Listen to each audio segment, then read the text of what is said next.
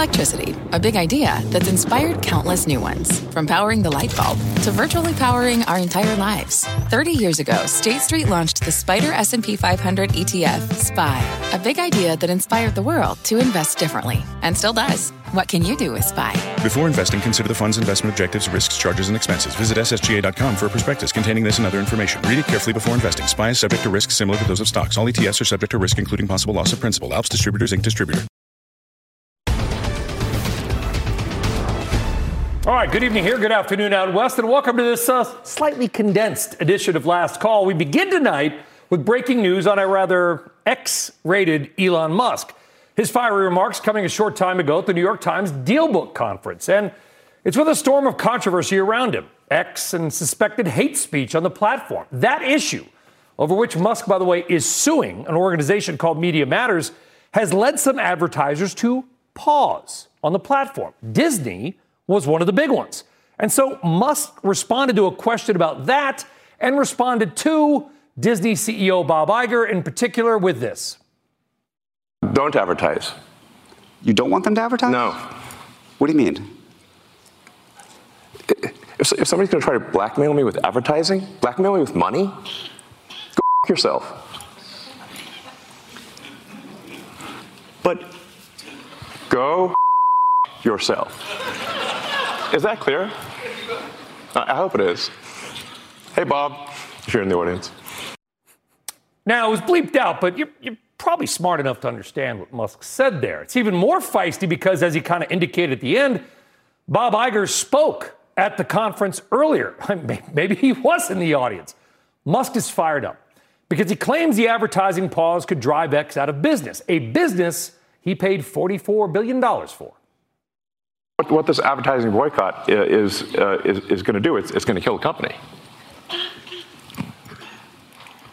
And do you think that and the whole world will know that those advertisers killed the company, and we will document it in great detail. Now, Musk also added that his recent trip to Israel was, quote, not an apology tour over the controversy, and said that it was planned well before the controversial comments that he made that some viewed as anti-Semitic. But the billionaire did concede that his post, which, again, was viewed as anti-Semitic by some, was a, quote, giant mistake. I'm sorry for that tweet or post. It was foolish of me. Of the 30,000, it might be literally the worst and dumbest post that I've ever done. And I try my best to clarify 6 ways to Sunday. But at least I think over time it will be obvious that, in fact, far from being anti-Semitic, I'm in fact philo-Semitic. And all the evidence in my track record would support that. All right, just a long interview, great interview by Andrew Ross Sorkin. And if you missed it, we get it, right? You have jobs and families and everything else. So we're going to try to make it as much sense as possible if you did not see it. And there is obviously a lot to unpack here. It's a good thing we're talking to several people that have not only covered Musk extensively, but of course all were glued to their sets or radios to listen to that interview. For reaction on that interview, let's bring in CNBC's Julia Boorstin, the first president of NBC Cable, founder of this fine network, CNBC, and currently editor-at-large at Newsweek, Tom Rogers, contributing editor at Vanity Fair, CNBC contributor, one of the best authors in the world, Bethany McLean, don't laugh, I meant it, and Wall Street Journal tech reporter and CNBC contributor Tim Higgins, who, by the way, is also the author of that, Power Play, Tesla, Elon Musk, and the bet of the century. The only person missing for this might be Musk's mom. So we appreciate everybody coming in. Lot of stuff here. Julia, I want to begin with you because of that, obviously, vitriol, fiery, F-rated reaction to Bob Iger. Your take? I mean, I just have to point out here that X, the platform formerly known as Twitter, is an advertising-supported business. Those 7 brands that you just showed up there, Comcast, CNBC's parent company, is one of them. Disney is another one. Altogether, those companies represented 7% of all of the ad revenue that X brought in so far this year before they started their boycott. I also have to point out that X has already lost 50 of its top 100 advertisers in the year following Musk taking over Twitter. This is an ad-supported business, and he's acting as if boycotting a business would be somehow in violation of the law. Advertisers such as Disney can choose to advertise where they find it most effective for their brands and also where they feel like there will be brand safety, which is something that Elon Musk's current CEO, Linda Yaccarino, talked about a lot back when she was running NBC Universal. He brought her in to help grow the ad business and manage the business. And now she's in a very bad position because he's saying he doesn't care what advertisers think. Yeah, but I do wonder, Julia, if he was going after Bob Iger and Disney specifically, or if he was going after this concept, because if we always know this because this is our job, but for a lot of viewers may not understand that kind of what happened was that this organization called Media Matters basically claimed that they had hate speech next to advertisers' content. Musk claims, and he's suing over this, that they basically gamed it by creating a bunch of fake accounts. Media Matters denies this. We can let the courts decide whatever it will. But Musk is basically replying to the fact that he thought that if you're going to blackmail me over this one thing or maybe a couple things using real money, that's when you can take a hike. But I think, Brian, if the definition of blackmail is not choosing not to advertise on your platform, Disney is all about family-friendly content. They don't want their content next to be anything that is remotely inappropriate, let alone pro-Nazi content, which is what Media Matters surfaced. So he may take issue with Media Matters, but to describe the action of an advertiser choosing not to advertise as blackmail, that's not what that word, I think that's word, what is the reference to The Princess Bride? That word doesn't mean what you think that word means. I think the definition that he's using is wrong. And I think he's sort of missing the point here that it's not just about Disney. He has a lot of advertisers who don't want to have brand unsafe content, and they don't want to hear the CEO of the company dropping F-bombs. Well, Tom Rogers, you founded this network. You were the CEO of this network. You've been CEO of a lot of stuff. What would your response be if you were Bob Iger, if you were Tom Rogers now, and this happened, and you were the sort of the target of that? What would your response be? My response would be, look, advertisers have a right to speak, and this is not an issue of whether or not they have an ability to associate their dollars with content that they want to be next to. And I would understand that if there's an objectionable content that they don't want to be near, that they have a right to avoid that. But this is a bigger problem than what is going on in Twitter. The advent of programmatic advertising, which is where buyers and sellers meet in the digital world and advertising gets inserted so that people, as they are scrolling through the internet and watching videos, have targeted ads coming at them. There is a huge problem of all kinds of major advertisers having their ads associated with hate and white supremacist content, racist content. And it is something that steps are not being taken by the programmatic exchanges or by the advertisers themselves to go against this. It's happening all over the place, including Twitter. The notion that he is suing on this advertising industry issue is kind of ridiculous. Well, I'm glad you said, Tom, including Twitter, because the Wall Street Journal, Bethany McLean, just had a thing where they kind of tried to do the same thing, and they found some stuff that was inappropriate for kids. Disney ads apparently next to inappropriate content for kids. What I'm trying to get at is it doesn't look like this programmatic, as Tom says, algorithmic issue is just a Twitter/X issue alone, that it may go to Meta. It may go to Instagram. It might go to TikTok. I don't know. All I ever get are ads for Paris Hilton cookware and video games. That's pretty much the only things that I see. What was your take on this entire interview?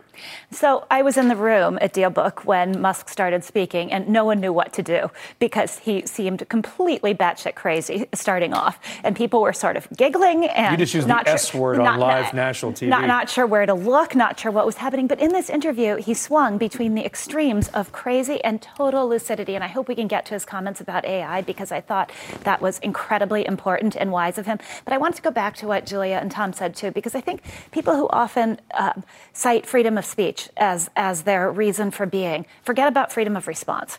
And that's true. What does that mean? That's true for all of us as people, and it's true for advertisers, meaning you can say what you want to me, but I don't have to like you. I don't have to invite you to my house if I don't like what you say. And Disney was engaged in its own fight over free speech. That's what's kind of interesting about this whole thing. You got the whole Florida thing. Yes. Well, there's a moment of hypocrisy there because Iger said at the controversy at the conference that he was Disney was suing to defend its own right to free speech. But then he said at the same time, we're not going to advertise on X anymore because we don't like what Musk says. Okay, it's different. It's a government. It's a company. We all have to figure out where we draw. And they could take to Tom's point, take your ad dollars wherever you want them. Well, right. That's what I mean. If it's not working or you don't like it, that's move. What I mean about freedom of response. Like, yes, Musk can say what he wants, but then you don't have to advertise with him. That's freedom of response. Tim Higgins, you literally wrote a book about Tesla and Elon Musk. You probably know him as well as anybody on this panel. I don't know if he's bat guano crazy, or at least to Bethany's point at the beginning of this thing. But he was fiery. It's almost like, do you think he's trying to sabotage? It's weird because it feels like almost in sometimes there's a little bit of self-sabotage there. He's rich enough to do it, but it's interesting. Well, sometimes he's his own worst enemy, and this would maybe be one of those cases. The Disney thing is kind of interesting. He might be especially prickly or sensitive to that idea because earlier this year, he was pointing to Disney and their continued advertising on the platform as proof, is really the proof that the platform was safe. As he was trying to get other advertisers back there, he was saying, hey, look, Disney literally is advertising children's programming on the X platform. Hey, this is an endorsement for us. And now Disney's saying, hey, not so much anymore. And that's, he's clearly sensitive to that. Yeah, it really is. And, Tim, I'll say this, there's a lot of people that just dislike Elon Musk. They just hate him. I mean, just the reality, he was kind of a hero on the left with the electric car thing and everything else since then. Now I know people literally like, I'm not buying a Tesla. I'm going to sell mine because I can't stand Elon Musk. And I get it. And again, to Bethany's point, freedom of response. Do whatever you want. And people are piling on. They say, well, Twitter's going to go to zero and he's going to lose all his money. Ha, ha, ha. But my guess is Elon Musk has probably made more on Tesla stock this year than he will lose even if X goes to zero. The question is, how much does he want to keep subsidizing it, right? The other thing is you look on Twitter tonight, and there are a lot of people cheering him on. To your point, we might be talking about how this is bad for business, and there are certain corners in the world where his kind of bravado is being seen as a positive, that he's standing up to these big corporate interests that are trying to impose their woke agenda on them that they don't want. Yeah, that's it. Now, let's move on to this AI issue that Bethany wanted to get on, because Elon Musk also weighed in on artificial intelligence and, of course, the debacle/drama that recently went on at the company OpenAI, which owns ChatGPT. We'll explain more, but first, take a listen. OpenAI was actually started, and it was meant to be open source. I named it OpenAI after open source. It is, in fact, closed source. It should be renamed super closed source for maximum profit AI. So, because this is what it actually is. It's gone from an open source foundation, a 501c3, to suddenly it's like a $90 billion for-profit corporation with closed source. So I don't know how you go from here to there, but that seems like I don't know how you get. I don't know is this legal? Bethany, you were particularly intrigued and enthused by those comments. How come? Because I thought he pointed out a really important issue with OpenAI that is getting lost in all this drama over Sam Altman. He also went on to say... Who 99.9% of the population has never heard of. Right. But he also went on to say that he believes that AI is possibly the end of humanity. Elon Musk is very scared by this. And he said, look, whatever happened within OpenAI, he knows Ilya Sutskever, who played a role in Sam Altman's firing. He said, we need to understand what happened there, because what happened was a really big deal. And if Ilya was involved in it, then he believed in something, and he believed something went wrong. And And so now we need to understand what that thing is. And I thought he's one of the few people to be very, very lucid and clear about it. And I was cheering him on. Most people at the conference don't. Wait. You just said he was bat guano crazy at the beginning of this interview, and then now you're praising him for his lucidity. Only in the span of about an hour. I know. I was amazed. It's an incredible feat to pull off, right? You can go from crazy to completely intelligent and smart in less than an hour. Just talk to my wife. Talk to my wife. She'll tell you the same thing. Maybe it's my problem. No, I think it's all the greats. By the way, if you are tuning in for Shark Tank, hi. We're not Shark Tank. We are Last Call. We love having you. We're going to be on for a bit, and then we're going to go back to Shark Tank, but we've got to talk more about this wild interview. Tom Rogers, do you believe that artificial intelligence, if not controlled or organized or regulated, is, quote, the end of humanity? If it were the end of humanity, it would be something that Elon Musk would probably not be the ultimate arbiter of, given his judgment in handling Twitter. And I think this is really what we got to talk about with respect to him. When he keeps to technology, when he keeps to issues that are in his ballpark in terms of being a brilliant engineer and product creator, he's a guy to listen to. When he strays into media issues and owning media companies and trying to be an arbiter of how other media companies should handle themselves, he talks nonsense. And when you put those two things together, it's very hard to trust his judgment in terms of foresight on anything, because the latter, I think, very much clouds how much we should listen to him in some respects on the former. But we can't have a discussion like this without also pointing out the fact that the anti-Semitism with him is not a single incident. This has happened, and there's a pattern here. And while it may not have been the single thing that caused these advertisers to say, we're done, we don't want to be on the platform anymore, it's clearly running through everybody's head that this guy is capable of doing this again. And anti-Semitism is an enormous issue in the country right now. And Twitter is part of the problem, not the solution. And he did. Listen, he said it was stupid and dumb, and he apologized and talked about his visit to Israel and this. Yeah, but Twitter is part of the problem with anti-Semitism in the country. And saying it's a mistake is one thing. Doing something about Twitter really being part of a solution here is another. When I see that, I'll believe his heart is in the right place. Right now, I don't. Yeah, the algorithms, they need to tighten them up to clean up some of that garbage. Completely agree on that. Tim Higgins, kind of going back to this, listen, again, there's so much to unpack around the guy, Elon Musk. But at the same time, he single-handedly built the electric car industry in the United States. Okay, he still controls almost the entire industry. We saw the GM news today. Nobody's selling electric cars except for him. He's building rockets that hopefully will do humanity and maybe the U.S. some good. He's trying to solve traffic. He's got Neuralink, which can hopefully help people with, neuromuscular issues have a more normal life. First off, I don't know how he's done all those things. And he's got Starlink. There's so much complexity to him. Do you think he's an anti-Semite? Well, he says he's not. But one of the things that he clearly seems to be struggling with is some of that emotional intelligence that makes running a media company, becoming a public figure, having kind of a leader is so important, right? He's very good at the hard science, the hard engineering. But when it comes to kind of understanding how these social issues play and how his off the cuff comments on Twitter when he's supposedly in the bathroom pontificating and how they can have ramifications, he just continually seems to be surprised at the outrage or the misunderstandings that occur, and that is just a continual thread in his narrative. He's too smart to be surprised by that. Julia Boorstin, any idea where this goes? And do you think that there's you cover social media, you talk to Snapchat, I get it, all the stuff. Do you think there needs to be kind of a reckoning industry-wide?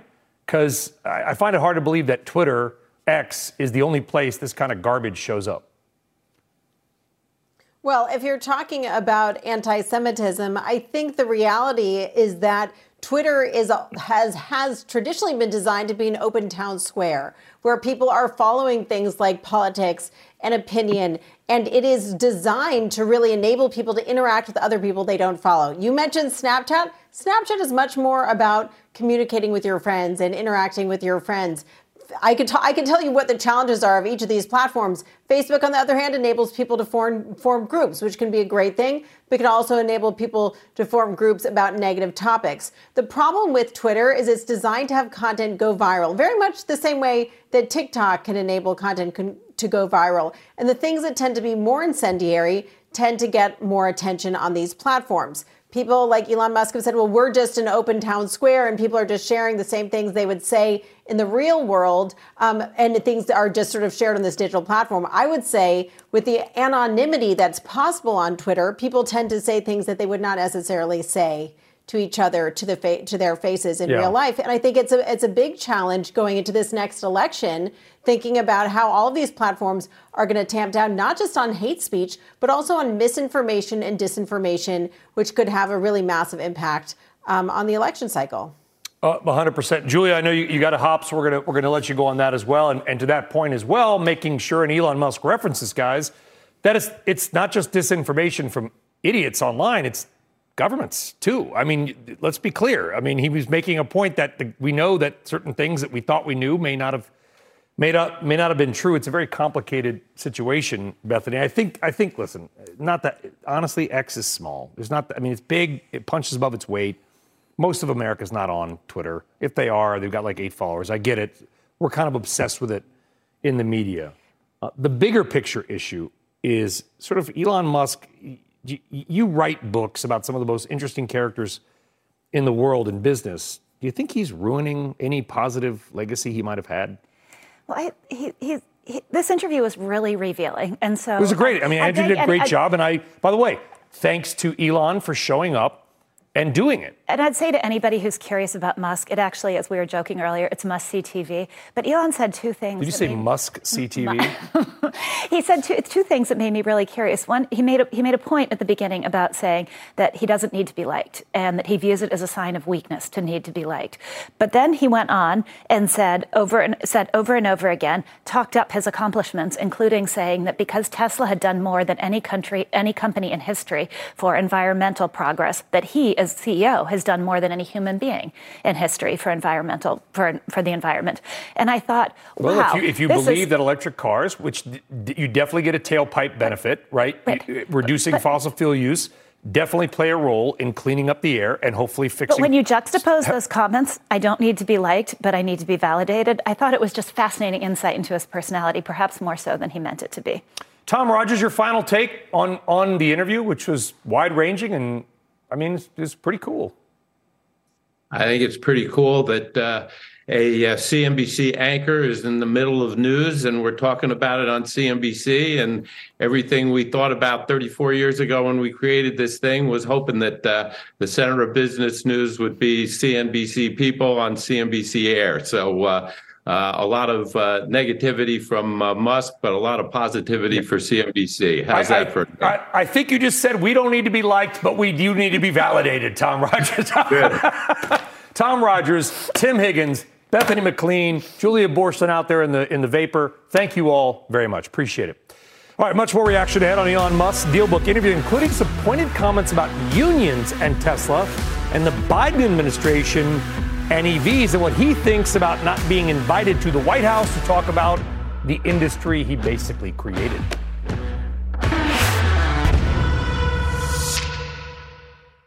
Welcome to the Canva guided meditation for stress at work. Impending deadline?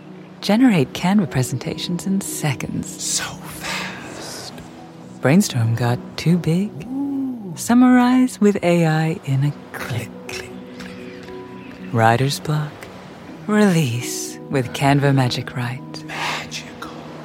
Stress less and save time at canva.com. Designed for work. This podcast is supported by FedEx. Dear small and medium businesses, no one wants happy customers more than you do. So you need a business partner just like you. Like FedEx, who understands your passion for serving your customers because they have the same commitment towards you. That's why FedEx offers you picture proof of delivery, packageless and paperless returns, as well as weekend home delivery to 98% of the U.S. on Saturday and 50% on Sunday. See the FedEx service guide for delivery information. What's more, FedEx Ground is faster to more locations than UPS Ground. Trust FedEx for timely deliveries. See what FedEx can do for your business. Absolutely, positively FedEx.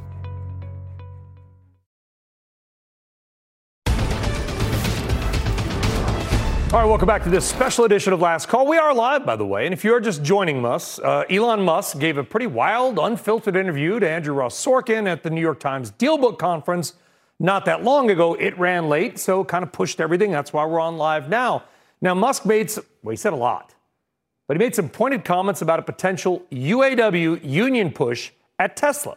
Now, the UAW today announcing it is looking to organize some 150,000 workers at 13 non-union automakers, Tesla obviously being one of them. Here's what Musk had to say about that.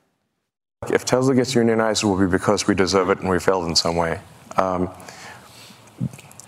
we certainly try hard to ensure the prosperity of everyone. We give everyone stock options. We've made many people who are just working the line, who didn't even know what stocks were, we've made them millionaires. All right, let's get to all this with our panel and bring in CNBC's Phil LeBeau. We got GLJ Research founder and CEO Gordon Johnson and the executive editor at Auto Trader, Brian Moody. Phil, I know it's been a long day. We appreciate you staying late, my man. Give us your sort of wrap up on what you heard Musk say with regard to cars, EVs, and unions. The union comments didn't surprise me. Pretty standard for what we've heard from Elon Musk in the past. And as somebody who has covered when the UAW has tried to organize at non-union shops, it's not a slam dunk that it will happen, Brian. A lot of things have to happen in order for the UAW to ultimately say, okay, we're representing these workers. Most importantly, the workers have to vote for it. And the track record over the last 20, 25 years has been that at most non-union shops, when there has been a vote about organizing, it's been shot down. Now, that doesn't mean that's going to happen now. The UAW has a lot of things going in their favor. That contract or the contracts that they got with the big three will certainly turn the heads of a lot of auto workers, including those at Tesla, most notably out in Fremont, California. But having said that, nothing that Elon said about unions, raised an eyebrow or made me say, oh, wow, this is really interesting. It's pretty standard. He believes that they've given people options, stock options. And look, they don't pay as well as the big three shops, but the big three are not giving out stock options. And he is correct that some workers who joined Tesla early on have done very well. Yeah, talking about the stock issue, and that is an important part of, and I think what differentiates, Phil, Tesla from every other non-union shop out there, if you're Hyundai or Mercedes or whatever it might be, right. The stock of Tesla is never reflected in some of the UAW numbers when they talk about income, is it? Correct. But we don't know if all Tesla workers have the stock either, right? Some are probably millionaires, some may not. I don't know. Look, if you've been hired in the last year or so, are you rolling in enough cash that you can say, I'm quitting tomorrow? Probably not. But if you were fortunate enough to be hired at Tesla, I don't know, let's say in 2012, 2013, you're probably very happy with the way the company has progressed over the last decade. So you're right about that, Brian. And that's not afforded to somebody who's working at the Nissan plant down in Alabama or Mississippi, or at the BMW plant in South Carolina. Though that's a completely different beast in terms of how those are set up. Okay, we're going to keep the panel going. Gordon and Brian will get to you in just one second, but I want to bring this in first because Musk also took aim at the Biden administration, which had an EV summit a few months ago. And even though it was viewed as an EV summit and Tesla pretty much is almost the entire EV market, Musk was not invited. Doing nothing to provoke the Biden administration, they held an electric vehicle summit at the White House and specifically refused to let Tesla attend. This was in the first 6 months of the administration. And we inquired, we literally make more electric cars than everyone else combined. Why are we not allowed? Why are you only letting Ford, GM, Chrysler, and UAW, and you're specifically disallowing us from the EV summit at the White House? We've done nothing to provoke them. Then Biden went on to add insult to injury and publicly said that GM was leading the electric car revolution. This was in the same quarter that Tesla made 300,000 electric cars and GM made 26. Does that seem fair to you? Welcome to the Canva guided meditation for stress at work. Impending deadline? Generate Canva presentations in seconds. So fast. Brainstorm got too big? Summarize with AI in a click. Writer's block? Release with Canva Magic Write. Magical. Stress less and save time at canva.com. Designed for work. All right, Gordon, obviously you're known as being critical of Tesla stock, but a lot of people may not realize you are the son of an automobile executive. I think your dad worked at GM, or one of the big three in Detroit, so you grew up in and around the auto industry. Would you describe this as just pure politicking by the White House? I mean, really, I can't believe Musk is that surprised he did not get invited, being a non-union shop. Right. I don't think it's politicking. I think it has to do with him being a non-union shop. But I also think it has to do with Elon Musk's history of skirting the law and kind of, sticking his middle finger up, if you will, at the law. And what I mean by that is, the funding secured tweet he did way back when the SEC fined him $20 million, which is pocket lent to him. The recent Neuralink trials where the Wired article suggests where Elon Musk said no monkeys were harmed, that Wired article suggests there was significant harm of monkeys. Filing a 13G instead of a 13D with respect to Twitter. The point is, he has such a large reach, and there's so many people focused on him. I think there's a negative feedback loop when he kind of, skirts the law and then flaunts it on Twitter. And I think it has a corrosive kind of overall impact on society. So I think the combination of him not being a union shop, as well as him skirting many laws and then, basically kind of touting himself doing that, I think is why he wasn't invited there. And I also think that if you think about it, right, over the past month, Panasonic, LG, Ford, VW, and clearly GM have significantly scaled back their plans for EVs. And just today, GM told you they're going to do $11 billion of free cash flow this year. That's a 25% free cash flow yield. When Tesla's only going to do $7 billion of free cash flow, that's a 1% free cash flow yield. So they're killing it despite not selling EVs. They're killing it. GM is printing money and Ford is printing money not because of the Bolt, but because of the F-150 and the GMC Denali. I mean, the Yukon's probably a $30,000 profit vehicle, while the Mustang Mach-E, I know I'm conflating my car makers, loses $30,000. I want to focus a little bit more, too, on that, Brian, in the news of the day, because, listen, I realize a lot of our viewers and listeners may not have seen the interview. All right, go back on CNBC.com or Dealbook's website, or wherever it is, and check it out. But I want to focus also on the news of the day, and that is what Gordon just mentioned, which is GM effectively, I don't know if it's like they pulled back on the EV goals, whatever, but they raised their dividend, they did a buyback, the stock surged.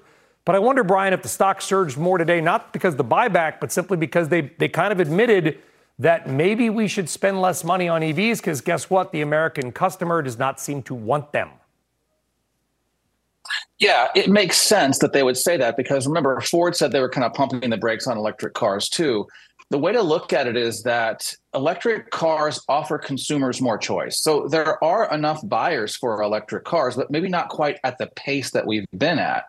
A lot of the early adopters have been used up. So we want to offer vehicles to a wide range of people. And when there's more choices for consumers, then consumers win. And they're not investing all of that capital in developing a car that maybe they can't sell as rapidly as they would have hoped. And GM has been, Brian, more all in on this topic. And people come after me because I'm critical of EVs.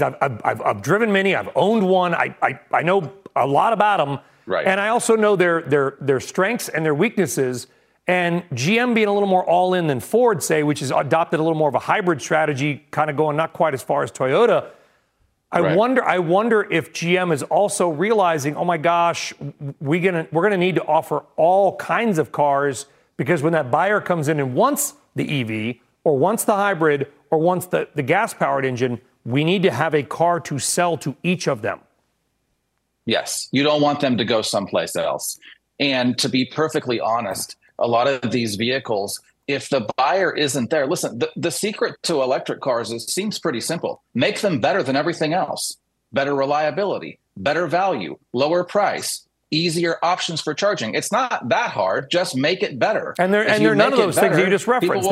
The Consumer Reports said they have more problems, they're more expensive, and it's hard to charge. I think you're exactly right, Yeah. Brian. There's no secret sauce here. Just make a great car that goes a long way, that's easy to charge, looks good, and provides people comfort. Right. Phil, can you clarify the language for us? Because I don't, is this a pullback from GM? Is this a clarification? Is it a narrowing? How do we read the GM language today?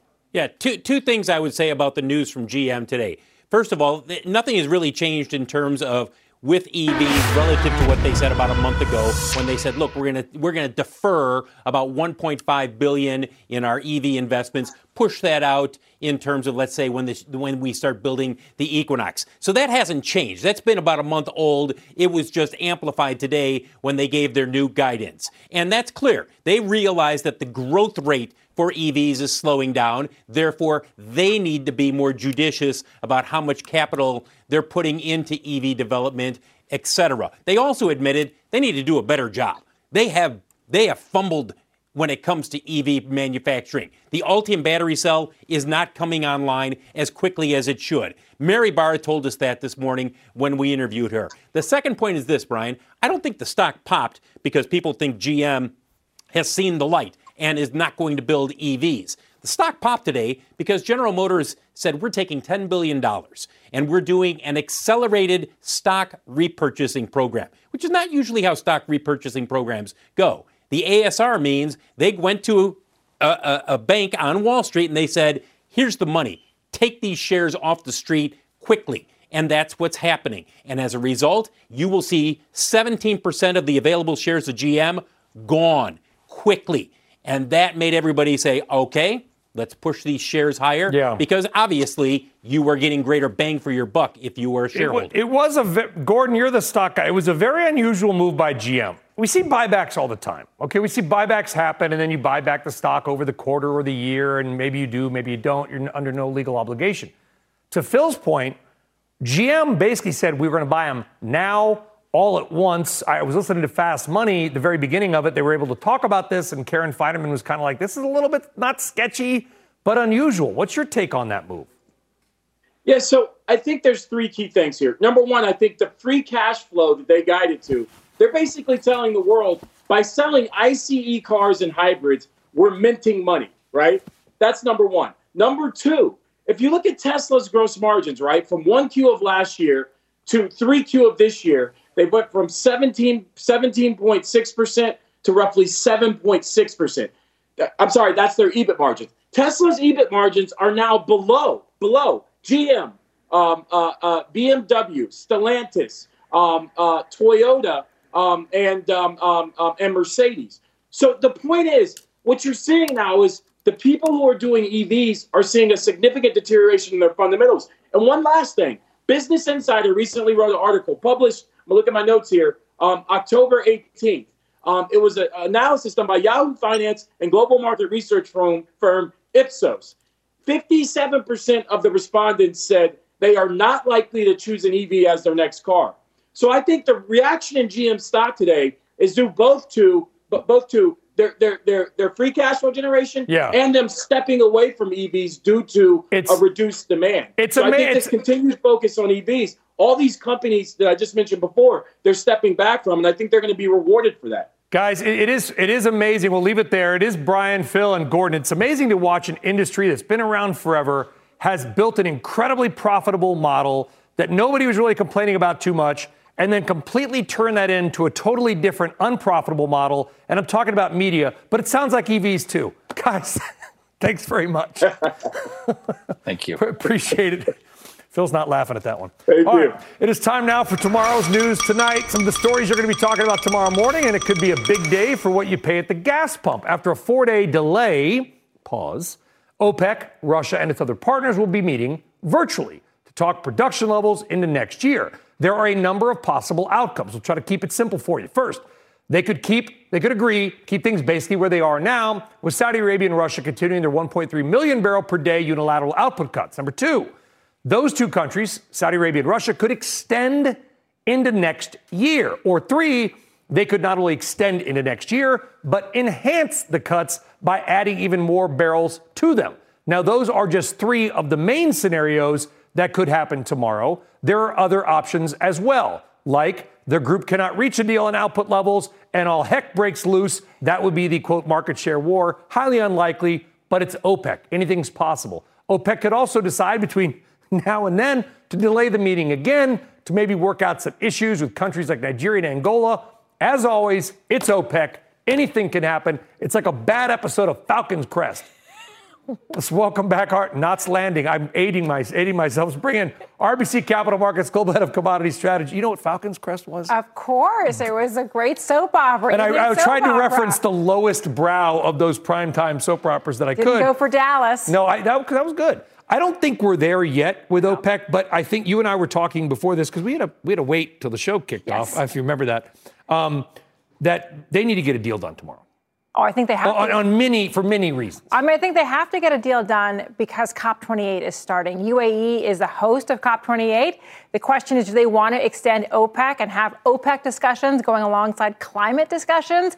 I don't think so. So I do think there's a lot of pressure to get this done tomorrow. Now, they could punt a part of the conversation about baselines for Angola, Nigeria, two countries that are holding out saying we want more production. They could potentially punt that issue to later, but I think they want to get some type of headline coming out of that meeting that they got to cut done. Because they've also, and OPEC is very confusing to people that don't follow. It's confusing for me, and I do follow it, not as well as you, because there's a lot of things going on. You've got, on one hand, OPEC plus 2 million barrel a day group cut, which they're not doing entirely because some countries can't meet the quota. There's another 1.6 from other countries, and then the Saudi and Russia unilateral cut. So what you're talking about is sort of fixing that core OPEC issue. It's fixing the core issue that was basically unresolved from June. They got this mega deal done in June, but there was an asterisk for two countries that said, we want to revisit our production numbers for next year. They're revisiting them. It was Nigeria and Angola. Nigeria and Angola, the two African producers. By the way, the Angolan president is going to meet with Biden tomorrow. There's a lot. A whole bunch of other stories going on that we could be covering. But no, this is a very big issue over these baselines. If they can solve that, then they can move on to the bigger show, which is, what do we do about production for next year? Do we go deeper collectively? Does Saudi Arabia and Russia just roll over? What's the formula for the cut that we're going to see tomorrow? But market participants are anticipating a cut. That's why we had a bit of a rally in oil prices. So if they fail to deliver, expect a sell-off. But, if you're OPEC, you're looking at U.S. demand. You're looking at China demand, which has not come back as hot as we think. But you're also looking at production. U.S. production. You're looking at U.S. production, Brazil, which is at or near a record. I was going to see. Obrigado. Brazil and Guyana, which Guyana's kind of like almost pseudo-U.S. production, given that most of it goes to Exxon and Hess / soon-to-be Chevron. They're wild cards. Well, another wild card is what do we see on Venezuela with the United States basically pulling off sanctions? It's going to take them a while to ramp up, don't you think? I think it will, but it's an interesting question of we front-loaded those sanctions. Can that be sustained depending on their elections? And then Iran is a wild card. Iran has had significant production growth this year, export growth. The question is, do we get some type of snapback on their sanctions? And so if you're OPEC and you have to make a decision on cuts, you're having to gauge what are the other producers going to do next year. How shocked are you, though, because almost all of Wall Street, the people who actually make the price target estimates, has been bullish, and they've been wrong. It's been a surprising year. It's been a year of tremendous volatility. Citigroup's been right. Yeah, Ed Morse. The great Ed Morse, who's no longer covering the market. But no, Citi was right. But again, tremendous volatility this year.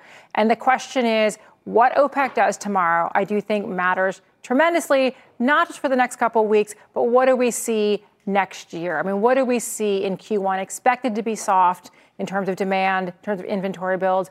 What do we see from the Saudis? Are they prepared to essentially say, we're going to roll over 1 million or go deeper? Do we need the whole band together to get this cut done? Well, it's virtual. I'll be talking about it on Squawk Box tomorrow morning, so tune in. I know you're off to the Climate Summit as well soon. Halima Croft, thank you for coming out. Thank you for your patience. Thank you for your patience, by the way. Quick programming note, stick around after last call tomorrow night for the CNBC special. Charlie Munger, A Life of Wit and Wisdom, will look back at the life and times of that investing titan. We're going to say goodbye. Shark Tank's on the other side. See you tomorrow. This podcast is supported by FedEx. Dear small and medium businesses, no one wants happy customers more than you do.